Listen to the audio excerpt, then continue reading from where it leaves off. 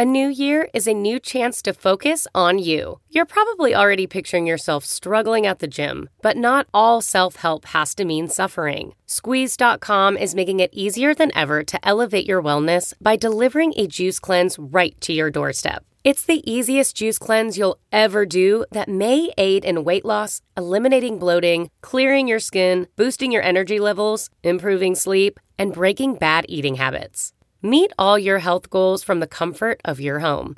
Get free same-day local delivery or fast free delivery nationwide with code WONDERY today at squeezed.com.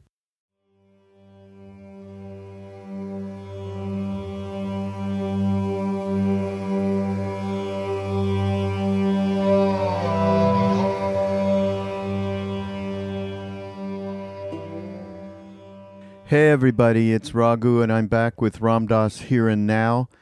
Got a wonderful talk for you. But before we get into that, I just want to point out a couple of things from our wonderful partner, 1440.org. And just to mention, you can go to 1440.org, of course. It's 1440 Multiversity in Santa Cruz. And you can go there and find out all of the wonderful retreats and workshops that they have there. I want to just call out on a couple of them because I look at this and then I go, wow. In fact, some of these people make wonderful podcast guests on my Mind Rolling podcast, which is also on the Be Here Now network. If you haven't checked that out, please do. And one of these people who I am going to get with is a man named Judson Brewer, and the workshop is Hack Your Mind for Better Health. And Kate over at 1440 tipped me on Judson, so we're going to do something, and that's in the middle of April 12th. And then I'm just looking at something else. It's a workshop it's called Frientimacy. Right, with Shasta Nelson. It's in the middle of May 17th, and it's Understanding True Friendship and Intimacy. And it's a retreat for women only. So I looked at that and I went, wow, we guys could certainly use a little bit of advice on that. I'll have to try and get with Shasta as well about that. So a couple of great things. Take a look yourself, and you, I'm sure, will find something attractive that would help in day-to-day life. And the other thing that I want to call attention to is a new book. Now, you all know about Walking Each Other Home, Ram Dass's book with Mirabai Bush that came out last October. And September, October. And now we have a little book coming. Well, it's not that little, but it's a book of Ram Dass's most famous and rare stories that he has told in his talks over these many decades.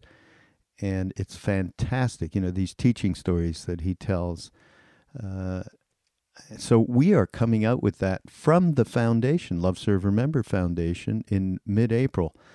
So I want to encourage everybody, if you are not signed up to ramdass.org, where you'll get a notice that it's available, not to mention, these wonderful courses that we put out that are all free. The May retreat in Maui with Ram Dass Krishnadas, Bob Thurman, and wonderful new guest, Annie Lamott. And if you've listened to Mind Rolling, you've listened to Annie, who's fantastic. And that will be a free live stream from Maui. Now, to take advantage of all this, you need to sign up to ramdass.org. Just put your email address in there. And by the way, I know this happens. Many people, they sign up, then they kind of forget about it, and there it is. Spam. It goes into the spam mail somehow. I don't know how it happens. It happens to me too. And then I go, I didn't do that. And it's just more of the digital technology mystery. Anyhow, but if you are are already signed up, then please go into your spam bucket. If you think, I haven't been getting any emails from ramdas.org, Love Serve Remember Foundation, and you'll see that you have, and all you got to do is turn your spam off on those incoming emails. And for those of you who haven't, please do, because there's lots of great stuff that is offered that you can take part in. Okay, that's enough of all of my commercials. This Ram Dass talk is called It's All Yoga. Now, the wonder of this is that Ram Dass talks about taking care of his father, the service that he did when his father was very aged and close to his end. And I start listening to this thing, and I go, and he talks about his father, my father, who is now 88 years old. And I thought, holy shit, Ram Dass is going to be 88 April, 5th, 6th, or 7th, something like that, right in there. So, wow, full circle. And he describes the entire condition and having to be taken care of, to the bathroom and dressed and fed, etc., etc. And now, of course, Ram Dass is in the same position. Quite amazing, the wheel of life, huh? So really what this is about is Ram Dass is using this as an example of the kinds of day-to-day stuff that he had to deal with, like in the caretaking. You know, one day he'd wake up feeling kind. Next day he'd wake up, ooh, this long suffering, I've got to be here every day and do this for Dad. And then next day it would be patronizing. Next day impatient, and then another day he'd feel humorous. Another day he'd be distracted. Another day he'd just be on automatic. All of it. Just the daily attitudes that, you know, how we wake up with this extreme gluing to our story.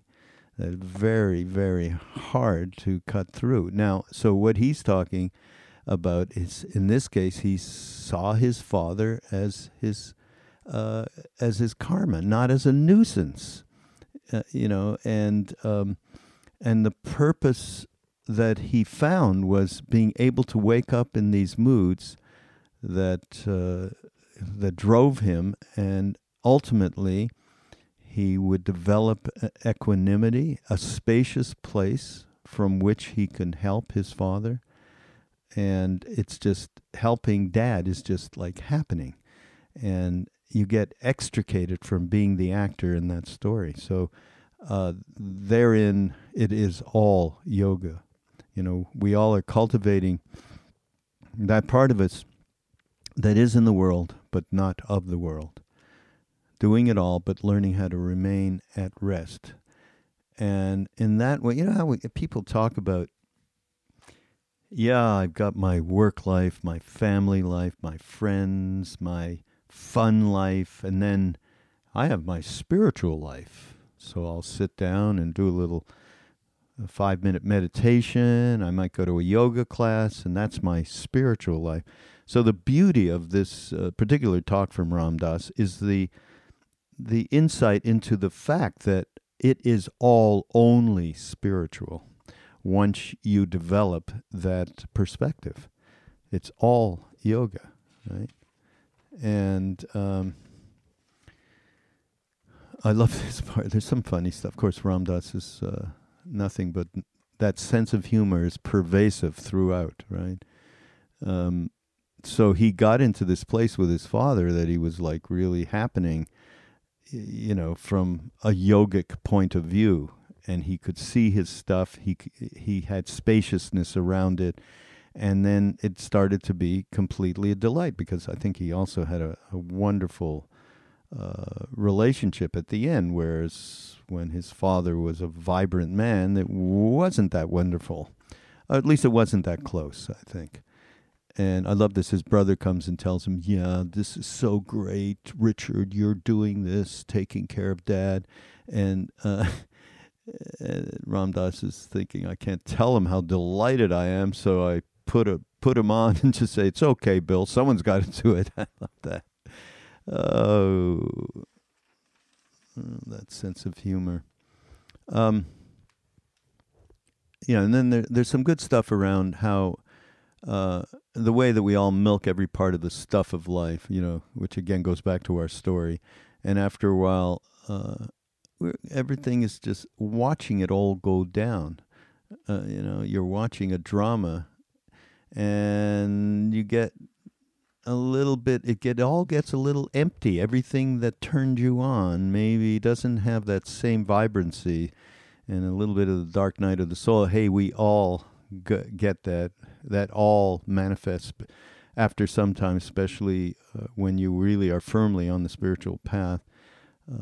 So it's a little bit of, oh God, you're not quite enraptured by the presence of the divine, and you're not being fulfilled by the world. That's a toughie. It gets empty. So, but you can't go back, right? He has a great phrase here called the sensual manipulation of things.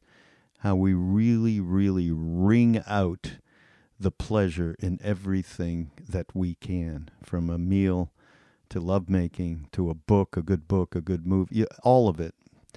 Even to the point of wow, we had a great kirtan last night. Oh, I had so much joy, joy. Sensual manipulation of things. I guess that just rang with me so true, how I see myself doing that same thing. And you go back and you're milking it, and then, Jesus, it just doesn't have that same buzz. You lost the buzz. So treating it all, including that, as yoga, the yoking of true nature, then everything that comes up is just another great opportunity to move forward to freedom.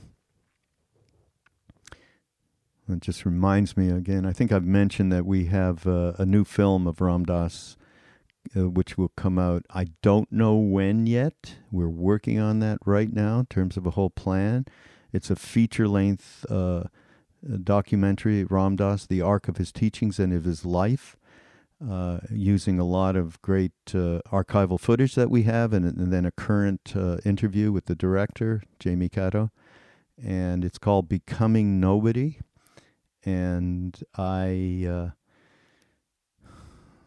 think on the last podcast, I must have said this again then, but I still love it, and it applies to this whole concept of taking everything. It's all yoga.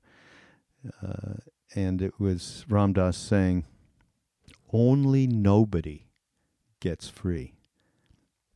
Isn't that great? I want to make a t-shirt. Only nobody gets free.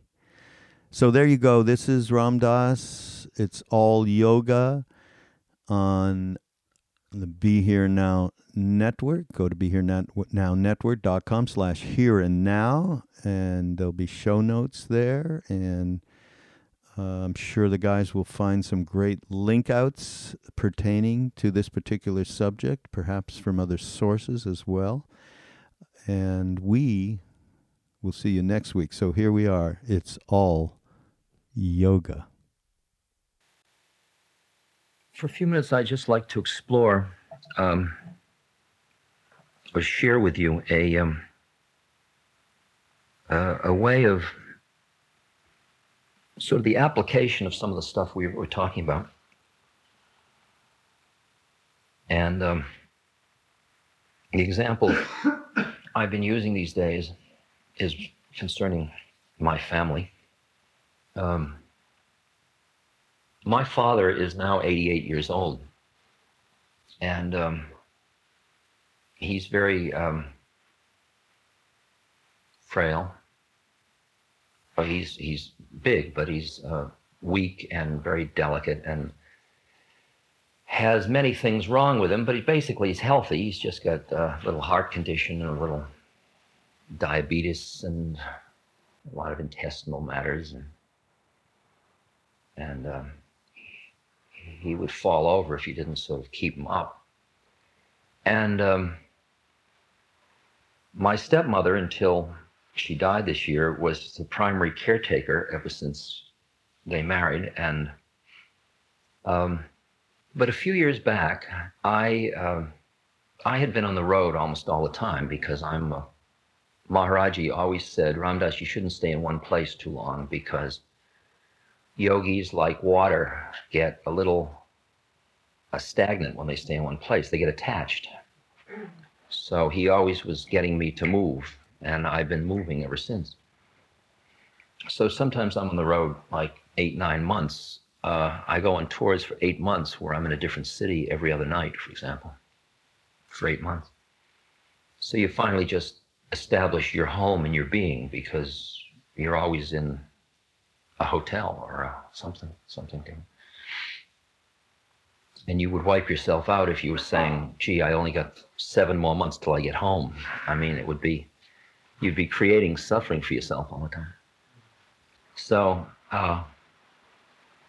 but I do my life very in a kind of a spiral so that I will go out into the world and teach and share and do whatever it is I do.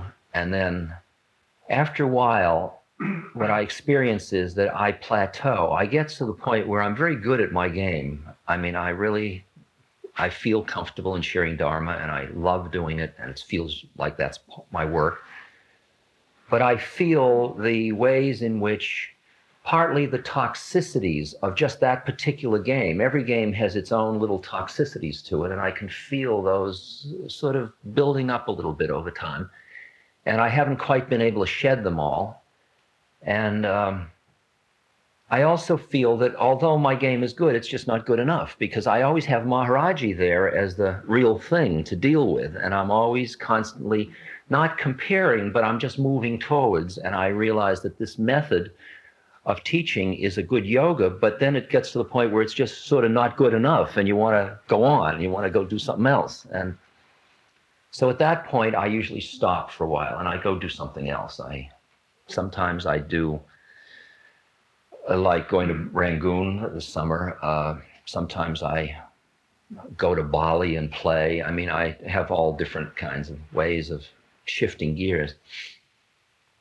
So a few years ago, I just realized that I was right at the, I don't know what you call it, but I was speaking a great deal, and the lectures, just lots and lots of lectures and lots happening and all kinds of activities. And I just decided I really wasn't yet pure enough and I ought to purify some more.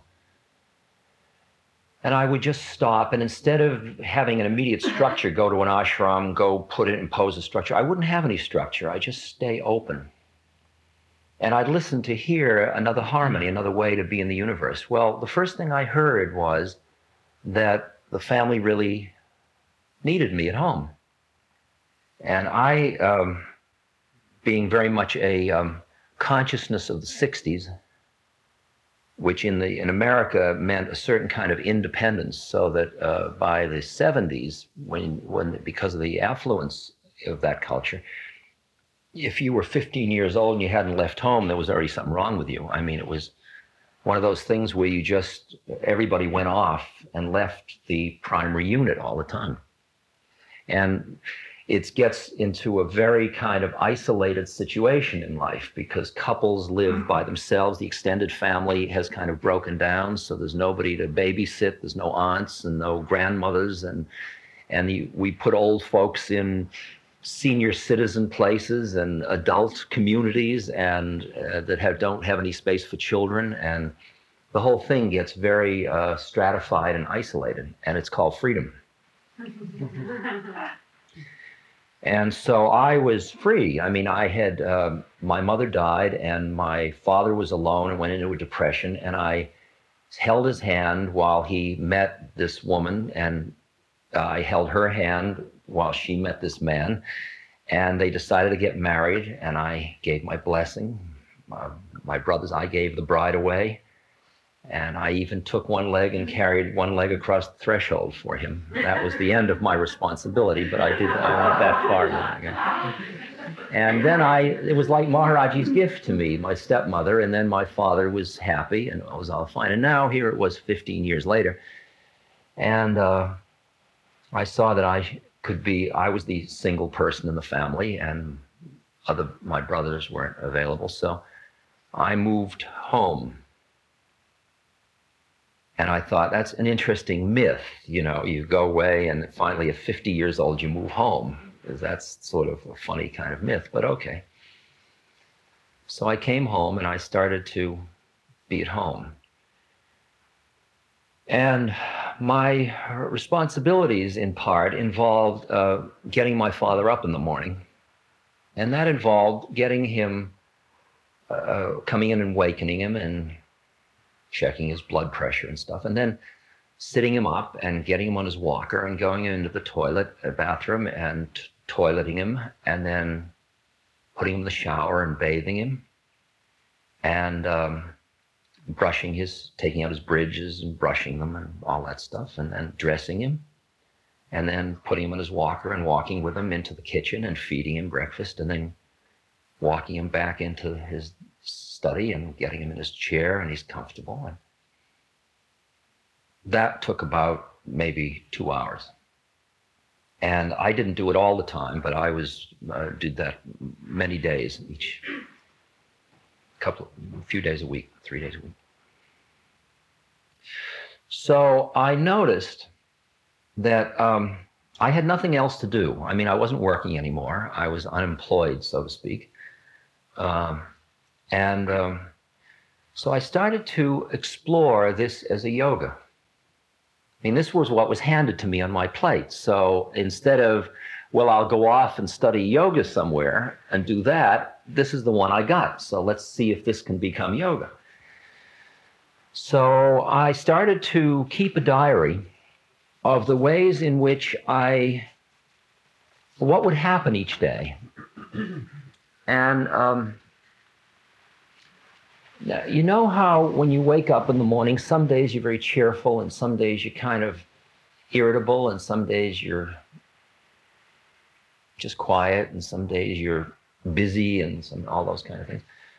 Well, I noticed that the different ways I would be with my father every day, because my father is very placid. He never used to be. My father was a great shaker and mover in his lifetime, but now he's had a few minor strokes and he's just a very quiet guy. I mean, he's yes, no, there we are. He's got this wonderful thing, there we are. You know, everything he does, there we are. And it gives you a feeling of, oh, yeah, right, there we are. He gets into a car, there we are. He gets out of there we are. So, and I mean, everybody should be as lucky as I am to have this gentle, sweet, quiet guy. And he was really, he was a very self-centered man growing up and never gave me much. He gave financial and secure care of us, but not a very loving person. And now here he is, he's like the Buddha. He's just like there, he's just lovely. And so I start to do this stuff and I come up in the morning and as I look at the list from day to day and just take out the main words that characterize what space I was in each day, I notice that one day I am busy being, the dominant characteristic is that I am busy being kind. That's the word. I was kind that day. I just felt kind and I was being kind. Okay, these will be familiar to you. Then one day I was long-suffering. Then one day I was patronizing. One day I was impatient because he moves slowly. And then one day I was infantilizing because he's really like a little child. I mean, you're putting on diapers and pads and things like that. One day I'm humorous. I'm full of jokes. One day I'm distracted. I've got something else in my mind. I'm thinking about it. I'm just doing it, but I'm not thinking about it. One day it's very automatic. I mean, we're just going through the motions together. It's interesting. It's easy to get into automatic at times because, I mean, he at times you can look at him sort of like a machine in which you put in food and out comes, if you're lucky, And you have charts of what goes in and what comes out, because you got to control how it gets out there. And that becomes, with older people, there's an intestinal consciousness that takes over the house, and we all discuss all day whether it was large, small, medium, or bountiful, and what to do next in our crisis plan. And how could it all be in there? Well, I mean, it's 7 days. Where is it? Where is it?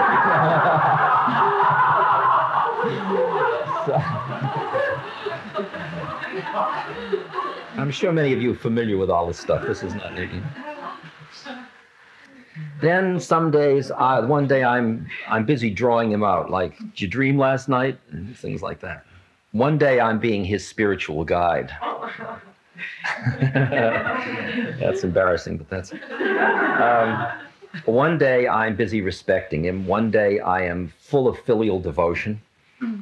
One day I am just giving him space.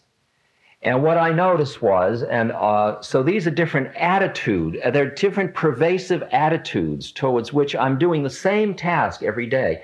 And the beauty of a repetitive task is it gives you a chance to see the different ways you are in relation to it, because the task stays the same all the time. Most people can't stand a repetitive task, but it's a wonderful opportunity to study your own way of consciousness. And the way I saw him each day was different. I see him once as my father, as Dad, who used to be this person and isn't anymore. I see him in terms of his history. One, I see him as an old, smelly person. When I'm bathing him, sometimes I see him as a fellow male. I see him as a fellow soul dancing through an incarnation. I see him as Maharaji in drag, who's come to teach me something. I see him as a part of God. I see him as a set of factors, like an ambulatory variables, because I'm a scientist. I see him as an interference in my life, as a nuisance. I see him as my karma. I see him as an opportunity for me to work on myself. Now,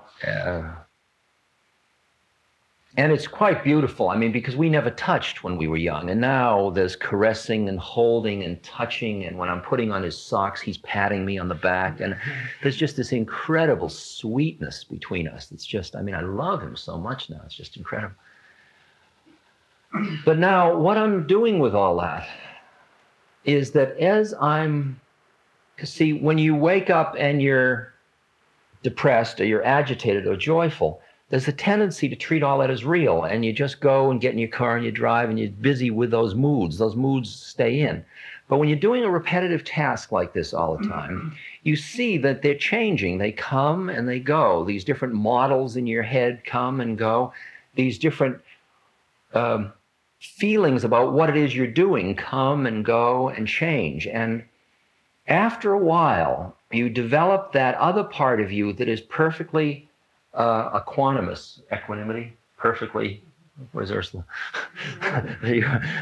Equanimous is what equanimity means. You develop that perfectly even, equanimous nature, where all that part of you, where the moods are all still there and the models are still there, but you're not in the model. The model is sort of here rather than here around you. And so you're noticing these different things, but you're noticing it from a place of quite evenness. And you've gone from being somebody who is doing all this stuff, I am helping Dad, to helping Dad is happening, and here we are. And as I get out of the form of taking care of Dad, I'm doing it, but I'm not busy identifying with being the actor, because I'm hearing how to extricate myself from being the actor. And he's always right here. So as I get here and get out of my role, there we are together. It begins to be a space of just such presence for the two of us. I can go through the whole process of waking him up through breakfast and back to the chair now with nobody doing anything. Nothing's happening, and we're just right there together. And I feel like I am working, you understand how that becomes yoga, in the sense that you are constantly cultivating that part of you, so that you are hearing what Christ says about being in the world but not of the world. You're cultivating, I mean, it's all happening, I'm doing it all, and yet I'm learning how to remain at rest. Remain at rest. And that's the process I'm cultivating.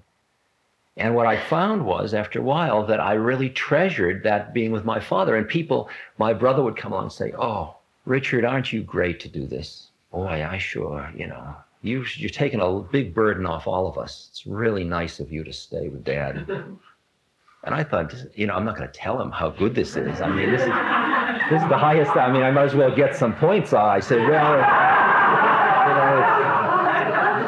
it's okay, Bill. Someone has to do it,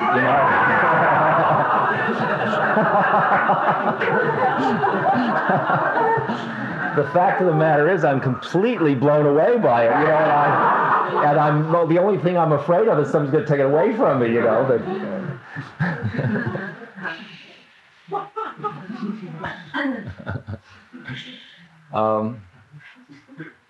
One little interesting thing happened about the relation with my father was that one day my guru, Maharaji, said to me, "Ramdas, your father has money?"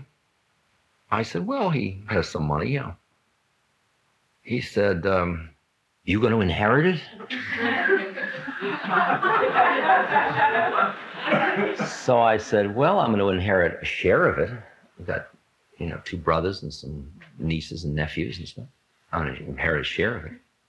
And I always had in my mind, that I can afford to be a yogi, a mashugana thing, because later I can be a gentleman farmer or something, because I'll inherit some money and then so I don't have to take myself too seriously. I don't have to plan for the future, that kind of thing. I don't have to have annuities or security or put money in the bank or any of that stuff. So he says, "You're going to inherit some of it?" I said, "Well, a share of it, Maharaji looks at me and he says, "You're not to accept your inheritance."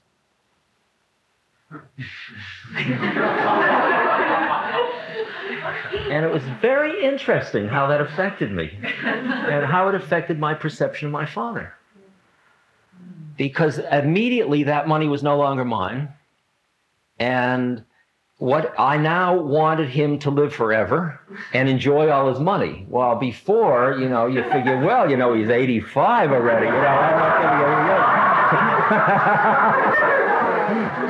to And it was just interesting, my whole psychological shift towards my father. And I could hear in my brother and the family the other ad of it, because they were all like the will, and I was, you have it all. It's wonderful. Dad, spend more. Let's spend more. Come on. And something happened. He sensed that. I mean, he sensed that I didn't want it from, which I had never really wanted money from him. I mean, he always, I never wanted to take money from him and that always gave me a certain power over him, which I used to enjoy, I think, that everybody else took money from him and I wouldn't. But now it just was irrelevant. The money wasn't relevant anymore. And he started to feel very safe around me. I mean, it was just a different attitude that I had, a vibration I was putting out. And he started to feel very safe. And it's interesting because I'm now completely in control of all his money. I'm the executor of his will. I keep the house and do all the finances and all the structure of the game, all his stocks and all that stuff. And it's not mine. It's like I'm a bookkeeper for a firm. It has nothing to do with me anymore. And Maharaji, I really felt that he freed me from something that would have, being a good Jewish boy, would have carried me through to the end of my life, really, the preoccupation about that money. So I gave you the example of Dad because, I mean, all of you have situations of one kind or another that is like that. I mean, everybody has to do dishes at night. Everybody, well, maybe you don't. I don't know. In India, nobody does. They all have servants. But here, and I know, I do my dishes and I do my laundry and I have the oil changed in my car and I pay my taxes and I do all this stuff. And the question is, are these all things I must do, See, I mean, which stance do you take in regard to the stuff of life? The minute you understand that it's all yoga, it's all a way of coming into union, everything becomes a vehicle. Everything becomes a vehicle. I mean, everybody you meet, like, who are you meeting? Who are you meeting? You walk into the bank and you walk up to the teller and you're handing her your deposit or your check to be cashed or whatever. And who are you meeting? Did you get caught in walking into a bank and seeing a teller, in which case you reinforce that reality? Or do you constantly keep loosening it and loosening it and loosening it? Are you seeing a fellow soul who happens to be being a teller? How far out we should meet as teller, and, you know, we have to stop meeting this way. It's sort of, there are different levels at which you can see other human beings, and you keep playing with it all the time and playing with it, and it becomes another form of coming into loosening the hold of all the divisiveness, of the sharpness of the discriminating mind, which keeps making a this and a that, and a this and a that, and a this and a that. And you're driving a car, and you pretty soon realize you were busy driving. And then the minute you notice that, you just sort of developed a spaciousness, and then there's just driving happening. And the car's floating through space, and you're floating through space, and there's driving, and there's motioning and signaling and turning, and it's all just like this. And you're right here. And you're always right here. It's interesting because what happens is that I think I said it before, but I'll say again, and in the West, we would use the word, the hip word would be trippiness. I don't know whether you use the word trip here. But the trippiness goes out of life. The rushes and trips of life start to die. The idea of, wow, I'm going to the movies. Let's make love. Have you read this book? I'm going to climb this mountain.